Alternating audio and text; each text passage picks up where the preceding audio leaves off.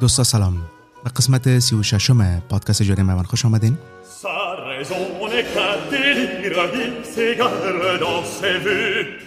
همین چند وقت پیش به دیدن یک نمایشنامه بسیار زیاد جالب به اسم موسیقی شاعرانه یا موزیکا پوئتیکا، فیلسوفان در موسیقی، دوئت یا آواز دو نفری هراکلیتوس و دموکریتوس در رویال تئاتر در شهر دناغ کشور هلند رفتم که میخوایم در مورد از این برنامه فوق‌العاده هنری با شما عزیزا صحبت کنم.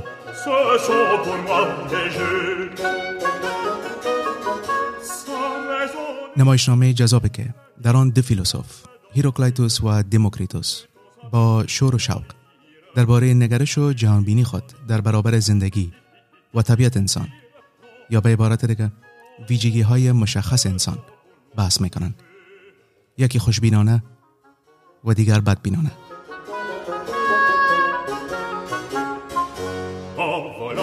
پارچه جالبه که در آن آهنگساز با موسیقی کلاسیک قرن 17 و 18 میلادی احساسات مختلفی دو فیلسوف به تصویر میکشونه. در کل واقعا یک اجرای خیلی زیبا و بامزه بود و با من شخصا یک تجربه لذت بخش. به این ترتیب خواستم در این قسمت برنامه بیشتر در مورد دو نوع جهان بینی، یعنی نگاه خوشبینانه و نگاه بدبینانه، البته از طریق یا توسط فلسفه ای دو فیلسوف بزرگ یونان باستان با شما صحبت کنم. اگر علاقه دارین با گریه هراکلیتوس و خنده دموکریتوس آشنا شوین، پس این قسمت برنامه برای شماست. اگر علاقه‌مند هستین بدانین این دو فیلسوف بزرگ به ما در مورد طبیعت انسان چگونه میاندیشن و به ما چی گفتنی های دارن، پس بدون شک این قسمت برنامه برای شماست. و در نهایت اگر طبیعتاً یک انسان کنجکاو هستین و سوالات اساسی و بنیادی در مورد هستی و زیستن انسان دارین، پس مطمئن باشین که این بخش برنامه به طور کل به شما ساخته شده. لذا پیشنهاد میکنم با یک ذهن باز به این پادکست گوش کنین و لذت ببرین. بعد از شنیدن پادکست یک بارم به آینه نگاه کنین و ببینین که بیشتر با پیشانی باز یا با پیشانی ترش دارین به طرف آینه نگاه میکنین. حالت پیشانیتان بیانگر از این خواهد بود که بیشتر با هراکلیتوس دوست و یا موافق هستین یا با دموکریتوس.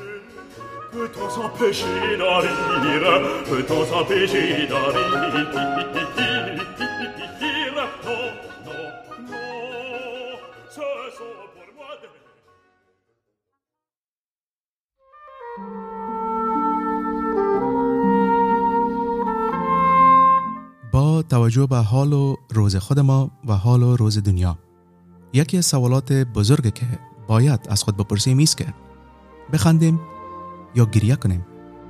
تاریخ فلسفه درباره انتخاب دیدگاه جالب داره. دو نفر از بزرگترین اندیشمندان یونان باستان، دموکریتوس و هراکلیتوس بودند.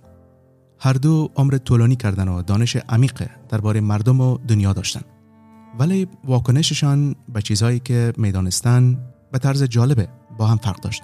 هراکلیتوس گریهش چپ نمیشد و دموکریتوس دائما از خنده زیاد گرده درد بود. البته دلیل گریه هراکلیتوس واضح است. هراکلیتوس به ما میگه آیا این حیرت آور نیست که آدمی که چشمش به حقیقت وجود باز شده هنوزم به زندگی ادامه بده؟ هراکلیتوس از زندگی بیزار است و تنها سایه های شوم ناکامی و دربدری را احساس میکنه. به گفته هراکلیتوس دلایل بر غم زیاد است. انسان جانور است با نیت شوم، خارج از کنترل، لجباز و بخیل، دلخور، انتقامجو و بیرحم که فقط برای خطا کردن و رنج بردن ساخته شده. پس با این همه به قول هراکلیتوس چطور هنوزم ممکن است که انسان دلش بخواه بخنده؟ بدبینی فلسفی ایده است که به جهان کاملا ضد خوشبینانه نگاه میکنه. بدبینان فلسفی عموما نیهیلیست وجودی هستند. در مورد از اینکه آیا هراکلیتوس هم یک فیلسوف نیهیلیست بود، البته در دنیای فلسفه در این مورد بحث های جالب وجود داره. نیهیلیست ها به این باور هستند که زندگی هیچ معنا و ارزش ذاتی نداره. به قول فیلسوفان بدبین، انسان وقتی از حالت خود و جهان خود آگاه میشه نباید هنوزم به امیدها و انتظارات غیر منطقی باورمند باشه. انسان بدون رضایت خود به دنیا میه، سپس چند دهه رنج میبره و در نهایت باز هم بدون ارادش و رضایتش از دنیا میره، یا بهتر از بگویم خود طبیعت به مرور زمان او را از بین میبره. لذا چطور گریه نکنیم وقتی درگیر همچو وضعیت و شرایط دشوار و بی‌معنا هستیم؟ چون به عنوان انسان با همچو شرایط تلخ و بدبخت باید پنجه نرم کنیم، خنده و شادی هرگز نمیتونه جزء یا بخش زندگی انسانی ما باشه. خنده در همچو شرایط سیاه و تاریک کاملا پوچ و بی‌منطق به نظر میرسه. خود آگاهی انسان در یک موقعیت وخیم و وحشتناک و ترسناک قرار میده. خود آگاهی به این معناست که انسان از فانی بودن و مرگ و میر خود آگاه میشه. بشر از سرنوشت نهایی خود آگاهی داره و این وحشت در هر لحظه زندگی ما وجود داره که البته بدون شک یادآور ماهیت ناپایدار زندگی و ناتوانی ماست. زندگی بر انسان یک پدیده زودگذر و در نهایت کشنده است. پس به قول هراکلیتوس هیچ چاره دیگر جز گریه و بدبینی و ناامیدی نداریم. رنج و گریه بخش مهم و اساسی انسان بودن در جهان است و راه گریز از این واقعیت تلخ به ما موجودات فانی وجود نداره.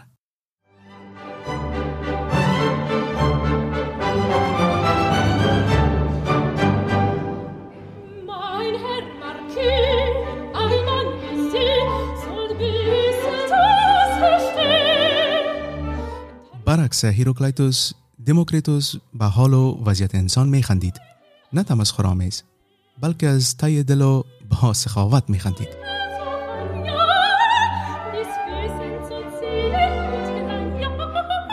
و نه به این دلیل که گویا ساده دل و بی تجربه است و تا به حال به درستی مثل هراکلیتوس متوجه حال و هوای خراب انسان نشده، ولی به این دلیل میخندید که وضعیت و طبیعت انسان آنقدر درمانده و بیچاره است که جز خنده هیچ کار دیگه نمیتوان کرد. خنده دموکریتوس خاص و تحسین انگیز بود، چون به شکل خاص درباره دنیا فکر میکرد.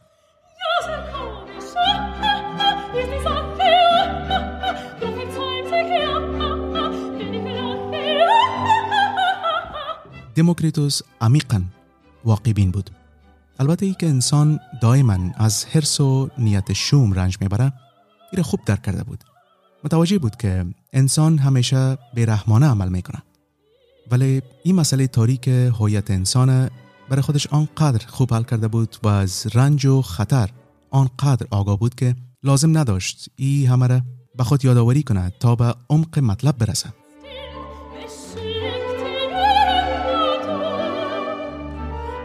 البته این همه حقایق تلخ در باب انسان برش کاملا واضح و شفاف بود. دموکریتوس خوشخلق بود، چون با این همه درک که از طبیعت انسان داشت دیگه هر چیز خوب و شیرین و خوشایند که در زندگی برش اتفاق میفتاد بلافاصله او را خرسند می ساخت، چون می دانست که این همه زیبایی ها چقدر استثنایی و زودگذر هستند. به عبارت دیگه دموکریتوس با یادآوری تاریکی ها و رنج های زندگی ذهن خود را آماده برای قدردانی و قدرشناسی روشنی کرده بود. به این ترتیب هر اتفاق خوب برای دموکریتوس یک اتفاق تصادفی و بی‌معنا نبود. برعکس، او با هر اتفاق خوبی که در زندگیش رخ میداد حس میکرد که یک اتفاق فوق‌العاده و طلایی رخ داده و فقط برای مدت کوتاه چند لحظه شیرین و خوشاینده در طول زندگی انسانیه که جز تراژدی چیز دیگه نیست میتونه تجربه کنه. دموکریتوس با ما میگه زندگی بدون بزم یا جشن و سرور راه دراز به منزل و فقط یک میمانخانه است.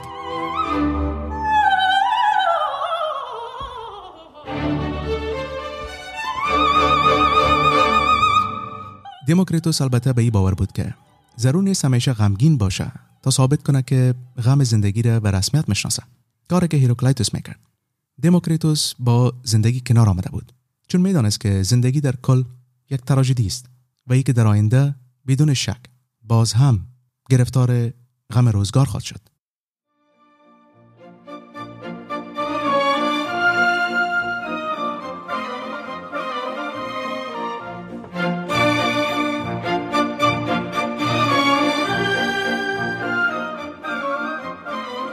دموکریتوس دنبال نوع خوشی یا شادی خردمندانه بود. با اینکه اعتراف میکنه بنیاد زندگی رنج و تلخی است، اما از این اعتراف البته به عنوان کاتالیزاتور استفاده میکنه تا درگیر لحظه های زیبا و لطیف زندگی شود.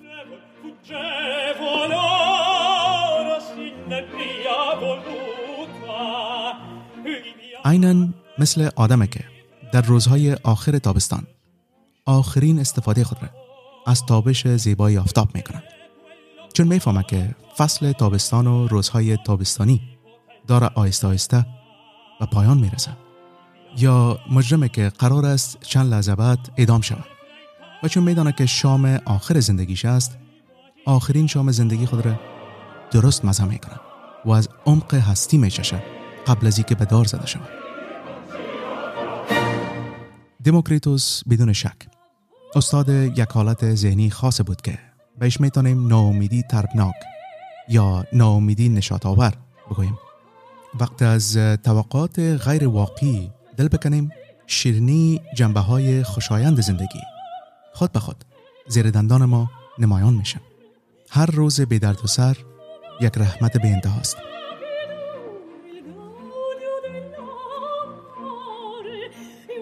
شاید هم بهتر است همه گریه های ما را قبلا کرده باشیم و بعد زمانی که حداقل برای مدت کوتاه از روشنایی آگاه میشیم بخندیم و شکر بکشیم و قدردانی کنیم.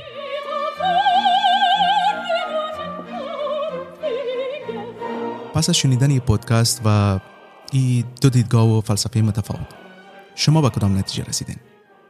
بیشتر با هیراکلیتوس بدبین موافق هستین یا با دموکریتوس خوشبین؟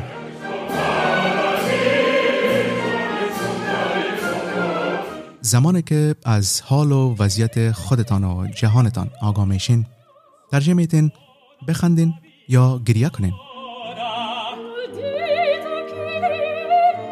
یا به قول شکسپیر بودن یا نبودن مسئله این است. پس شنونده عزیز، دوست داری باشی یا نباشی؟ تصمیم نهایی به دست خودت است. تا برنامه آینده، خدا یار نگهدار.